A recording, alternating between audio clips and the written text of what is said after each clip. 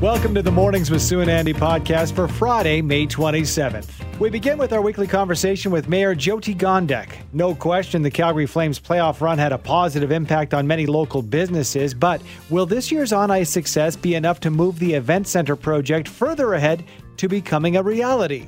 We'll discuss with the mayor. Next, we head south of the border. We catch up with Global News Washington correspondent Reggie Cecchini on location in Uvalde, Texas. Reggie brings us an update on the aftermath of this week's deadly school shooting in the small town. Could Russian sleeper agents and spies be hiding in plain sight in both the U.S. and Canada?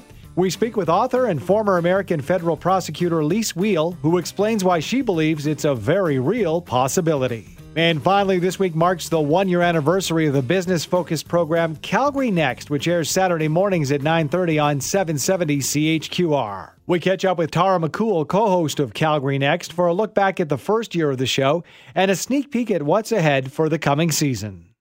We've been talking about whether, as a Flames fan, are you able to cheer for the Oilers now that the Flames have been knocked out?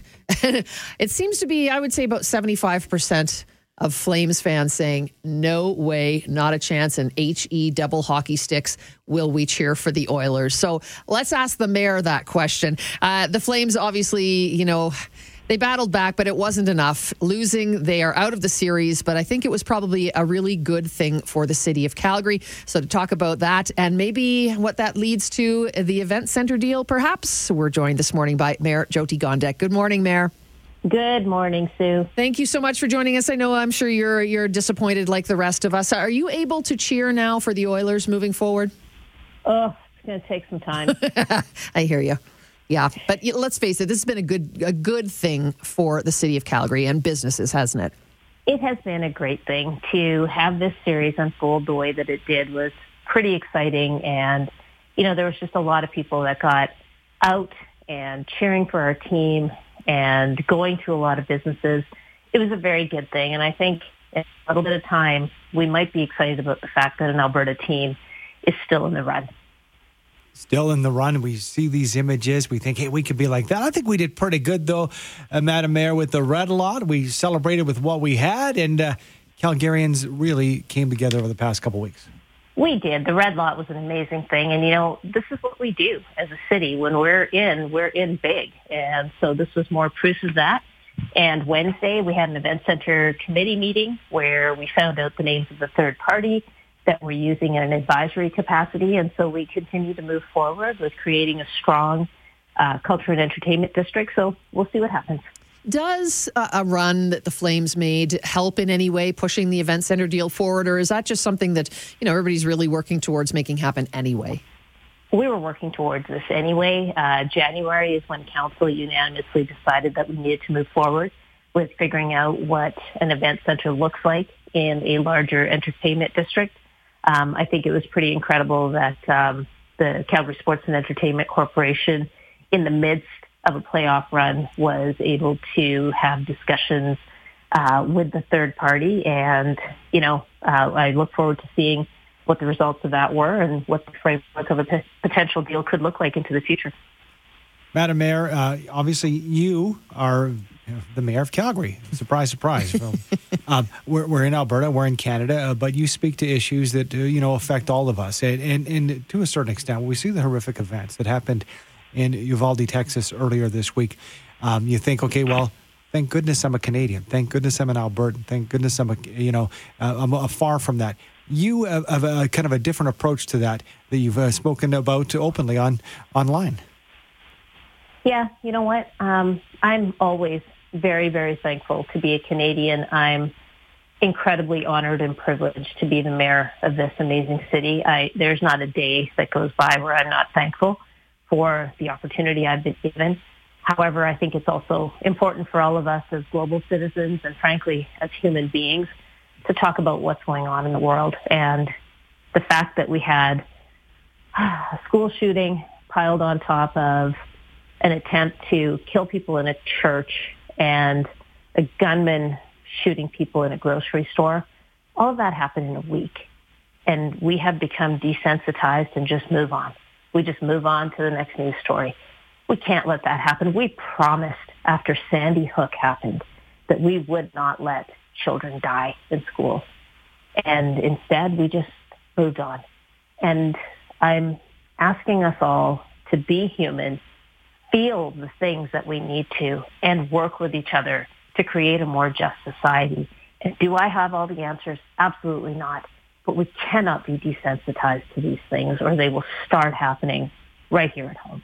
You know, I was struck by a Twitter thread that you had posted the other day saying, you know, everybody tells you to grow a thick skin as a politician, but you believe that's actually quite the opposite of what you should do. I do. If you don't feel things as a politician, you make terrible decisions. I do not get into the things that have affected me personally while I've been in this role, but I can tell you some of them have been horrific. The things that have impacted my family. Every time I hear somebody say, you signed up for this, I did not sign up for the level of vitriol and hate. I didn't sign up for people to show up at my door. I did not sign up for my family to be subjected to these things. At the end of the day, you may not like my policies. You might not even care for me as a person, but you do not have the right to damage me and my family. So if I don't start speaking up, I don't know who's going to. How do we stand in our nation, Madam Mayor, do you think, as far as the kindness factor, the hate factor? Are we a typical Canadian city at this point? I would like to think that we are better than that. I would like to think we're better than that because we are a city that's reflective of diversity. And as cheesy as that sounds and as weak as it sounds, we are. If you look around our city, you see people that look different from each other, people that are doing jobs that are different from each other, people whose families and lives are different from each other. And we care about each other a lot. So if we can just translate that to broader society, I think we might be okay. But we've got to start letting other people into our lives and not just shut people out because we have this need to bucket people into categories. We've got to stop the polarization. Yeah, and that anger and hate and just the vitriol, we need to really get a grip and get a handle on that and move forward and be more positive. We thank you so much for your time this morning, Mayor. Appreciate it. Thank you. Have a great weekend. Have a great weekend yourself. That is Calgary Mayor Jyoti Gondek. Details about the deadly school shooting in Texas continue to trickle out, and calls for gun reform in the states have never been louder. With details on the latest developments south of the border, we're joined this morning by Reggie Cecchini, Washington correspondent for Global News. Good morning to you, Reggie. Thanks for being with us. Good morning. The world's still reeling from what happened at that elementary school this week. Do we know any more about the shooter and the why behind this massacre? No, it's still incremental parts of this investigation that are coming out about the shooter. We've heard from the shooter's mother, who tried to understand the reasoning that her son may have walked into this room. She couldn't figure it out. Police are still trying to retrace the final steps. And in doing so yesterday, law enforcement generated far more questions about this investigation because it appears, at least from a skimmed surface, that officers were unprepared for this kind of a crisis, despite having trained for it. And now that we understand that there was more than an hour of unaccounted for police time, it is simply just adding to the anguish and to the pain that these families are suffering and looking for some kind of answer or closure. Anguish and pain, and we can read the reports, we can see and hear what's going on from news reports there. You are on location, Reggie. Can you tell us what you're seeing and what it feels like as far as the entire town at this point? Yeah, look, the memorials are growing. This community is growing stronger with each other. They are acting like a shoulder for each other, but it's not getting any easier. This would have been the first day of summer vacation for students at Robb Elementary, and these parents are planning for funerals. They are no longer planning for summer vacations. And it's difficult. You know, it's been 4 days and we're hearing more and more of the stories that are coming out from the survivors inside these classrooms. Some of them, 9 and 10 years old, talking about how when they saw bullets on the ground, they understood that this was real. And that a second girl talking about how she was she thought that police were on the way to come and help them, and then realizing that police were simply a couple of feet away and not coming in to help them. These are the stories that are resonating through the community right now as they really try to understand what's been going on, as they continue to bring flowers, they continue to bring, tokens of remembrance to the numerous memorials that have been set up in and around the town. And yes, while gun legislation has been such a huge part of the conversation for the last 4 days, it's the lives that are lost and the futures that were taken away that really continue to be the honed in part of this story for much of this community. Yeah, we'll talk about gun reform in a second, but I'm curious. I had heard that, I'm wondering if there's a lot of anger in the town, because I'd heard that, parents were screaming at police to go in. In fact, were breaking windows and pulling kids out of classrooms. And a group of them had tried to go in, and police, is it true that police threatened to tase the parents if they tried to break through and get into the school? There's a report that one woman was handcuffed in trying to push past the police line as they were forbidden from being able to walk into the school. And look, police are trying to say that this was a volatile situation. They didn't want parents running in when there was an active shooter. But given the fact that we now know that there was an hour that this shooter was inside the school and police were not in that room attempting to help take care of the kids that were in there, it is leading to the anger and to the frustration. And you could see that in the video that has been released that shows police actively pushing parents down to the ground as they were trying to run after their kids. We still try to get the full details on the timeline, a minute by minute breakdown of this. Well, we know about the tragedy and the deaths. Ironically, a couple hours up the highway, the NRA is having their 2022 annual meeting in Texas this weekend. Can you tell us, the timing couldn't be worse, I would think, but I guess this was already scheduled. Can you tell us if there's been any constructive talk for gun control that you've heard in the past hours or days here? Well, I mean, look, this is going forward. The mayor of Houston said, this has been planned since pre-pandemic. There was no way to just stop it. And there are going to be zones for protesters, zones for those in favor of this to avoid any kind of clashes out front. The program is going to include the former president. And because of that, it means that guns won't be allowed inside of the room at a gun convention because the Secret Service is in charge. Ted Cruz will be at this event. The governor of Texas, though, won't be at this event. Greg Abbott, he's going to be here in Uvalde. But it is likely that this is not going to lead to some kind of talk about gun control inside this convention, because remember, the people attending this convention don't see this as a gun crisis. They see this as a problem to do with society. They see this as a problem with mental health, and we've heard that from a number of leading Republicans in this state. Far beyond Houston, in Washington, gun legislation, gun reform, it remains the number one topic in Congress as they try to work something out. What's interesting here, John Cornyn, the senator in Texas, he has a 100% rating from the NRA. He's not going to this convention. He's been tasked by the Republican Minority Leader Mitch McConnell to meet with Democrats to try and come up with a solution for gun rights legislation. That goes to show how split the viewpoints are right now. And is it more, are they thinking or talking about, would that be more reasonable to have a chance of being passed as, sort of the background check and, anybody who's been in trouble with the law, having guns taken from them, that sort of thing, as opposed to just any kind of a ban, an outright ban, because that's not going to happen in the U.S.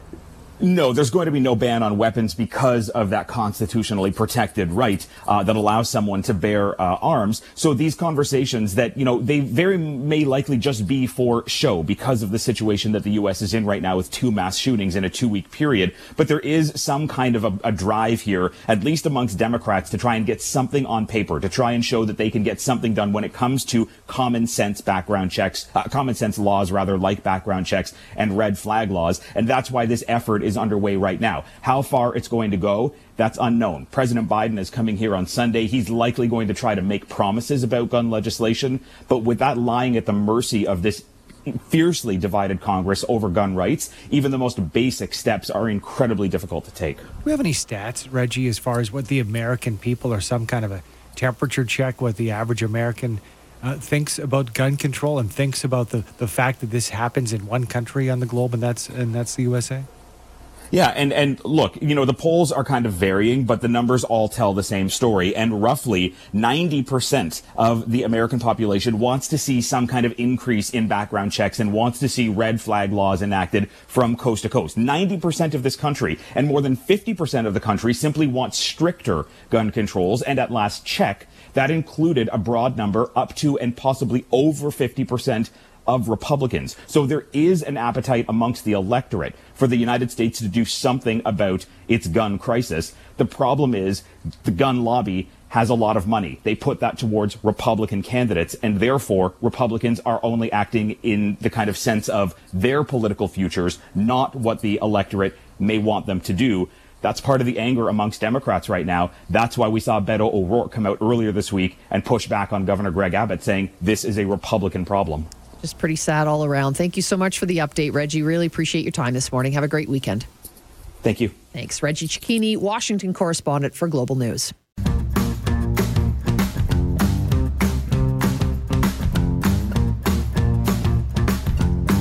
During the Cold War, paranoia was high, and with the world on edge as Russia wages war in Ukraine, we're left wondering if Russian agents could be hiding in plain sight today.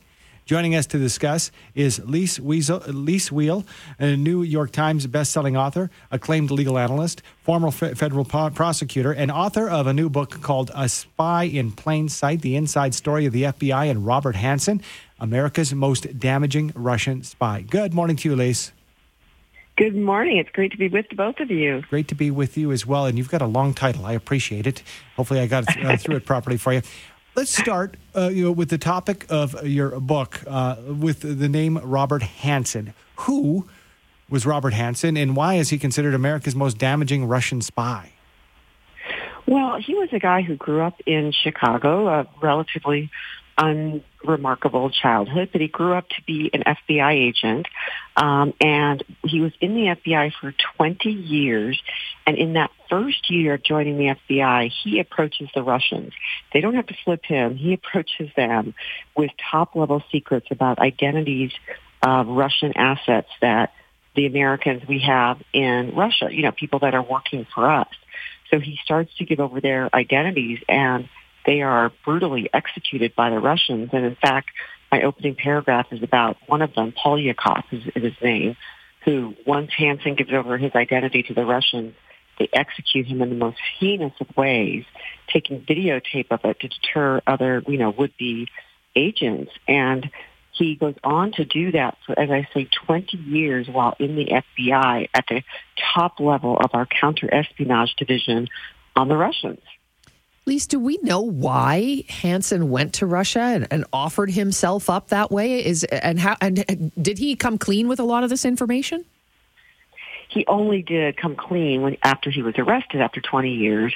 And the motivations, really had me scratching my head through a lot of this book because money is an obvious one. This guy was a devout Catholic, or so he said, went to Mass every day, had kids in parochial schools, expensive schools, lived in the nicest suburbs in Washington, D.C. and New York, which was high above what an FBI agent really could afford.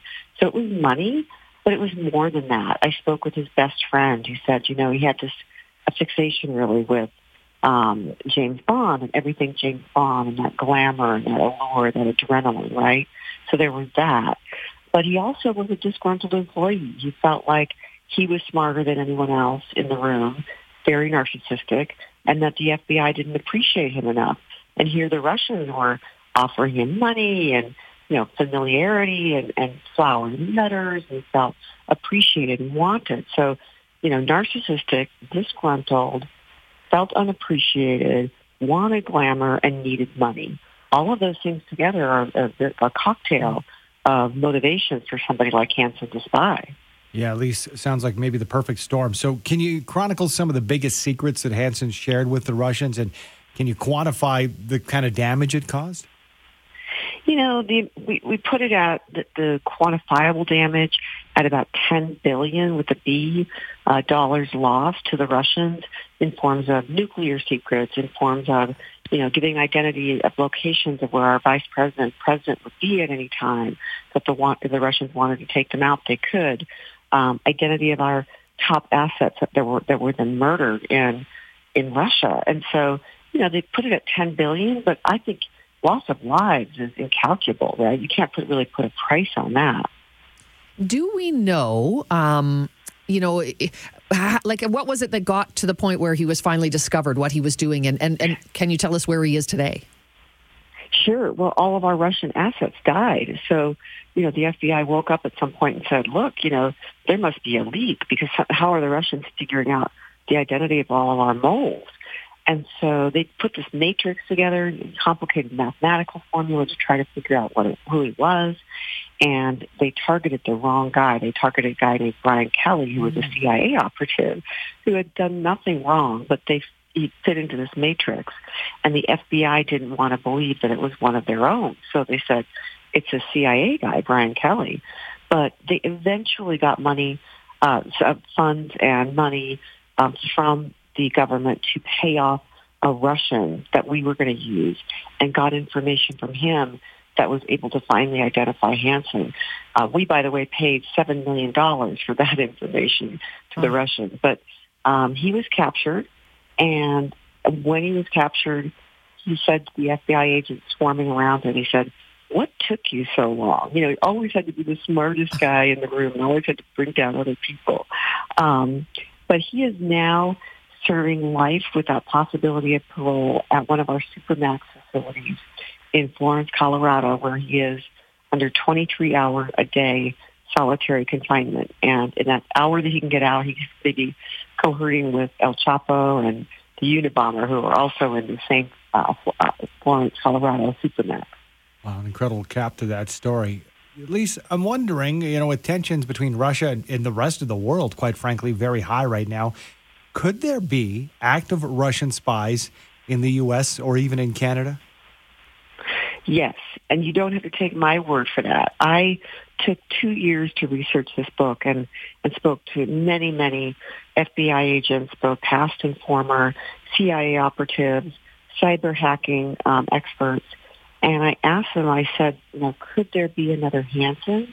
And 100% of them, these high-level sources, said yes.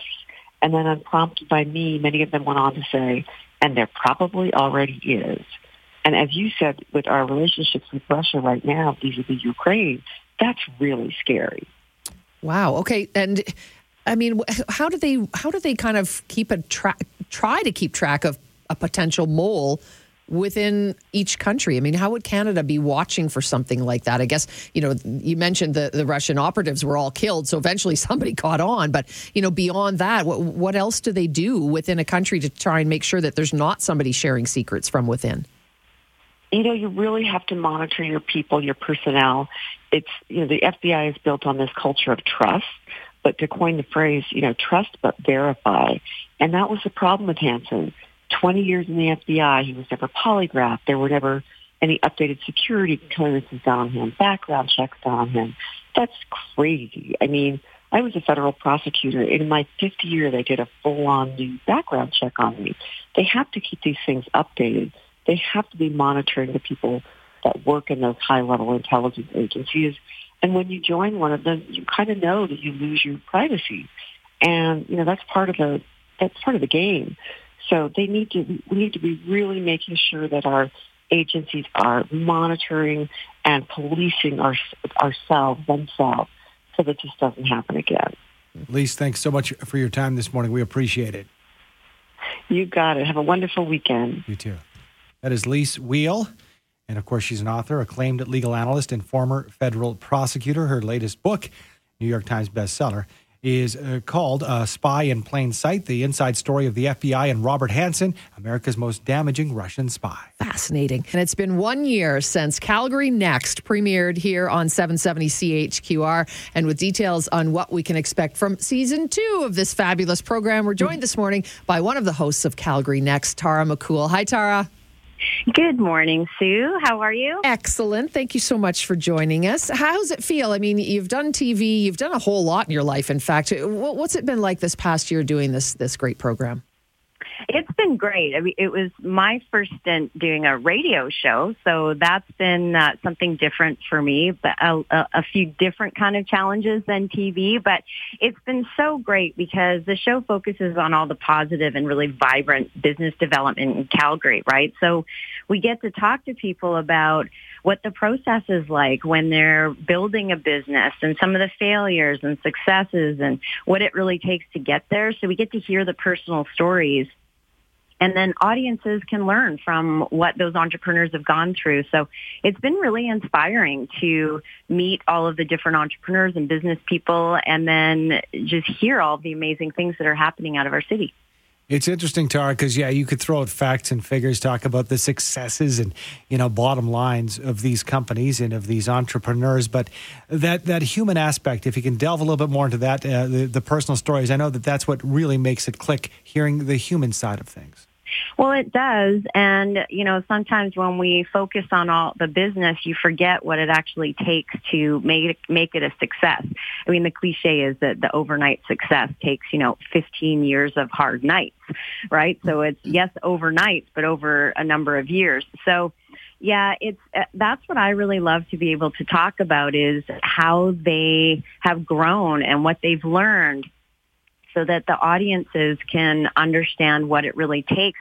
What we really want is for people to be able to take one nugget that they're learning from and maybe apply that somehow to their daily life or to their operations or inspire them to start their own company. And so there have been lots of really inspiring stories that way and changed lives. And what's really cool is that what we've seen over the last year is some of the people who we interviewed in the beginning of the year, we touched base with them and for this weekend for our 1-year anniversary, touch base with them to see how the business has been growing and how they've been doing, and they've all been doing really well. So, I think there's a lot of really positive things to focus on in the city in a time when there are a lot of negative things happening in the world. Yeah, so true. Tara, what do you do for season 2? How do you top season 1? Did you learn anything that sort of makes you adjust what you thought you might do? Well, that's a really interesting question. And yeah, that's something that David and I have been talking about. I mean, he's such a blast to work with as well. He's not traditionally from media, so he has a bit of a different approach when he interviews people than I do, which is good. And so I've grown and learned from him. And I think that exactly what Andy was talking about is focusing on those personal stories. So, we're thinking about focusing a little bit on, really prominent Calgarians who've just done amazing things, not necessarily prominent in, a business sense, but who've done some inspiring things in the world and in Calgary and who we can learn from. And so it may not necessarily be super hard business focused, but nonprofit focused and just people who we can learn from and grow from and who've done great things to try to change the world and move the dial a little bit in Calgary. So, yeah, we're looking at broadening out how that might work and growing the show. We're always looking for ideas. So, if people have different ideas of what they'd like to hear about on Saturday mornings, and, that's important feedback. We want to hear from people as well. Yes, absolutely. We want to let people know where they can hear the program, and that is Saturday mornings at 9:30 right here, 770 CHQR, Calgary Next. Happy anniversary, Tara. We'll be listening for sure. Thanks, Andy. Thanks, Sue. All right, good stuff. And again, 9:30 Saturday morning. Get it planned. Throw it on there. Maybe learn something. Maybe launch your own business. It's inspiring. Thanks for downloading and listening to the podcast. Don't forget to subscribe, rate, and review for free at Apple Podcast, Google Play, or wherever you find your podcasts. And tune in to Mornings with Sue and Andy from 5:30 to 9 every weekday morning on 770 CHQR.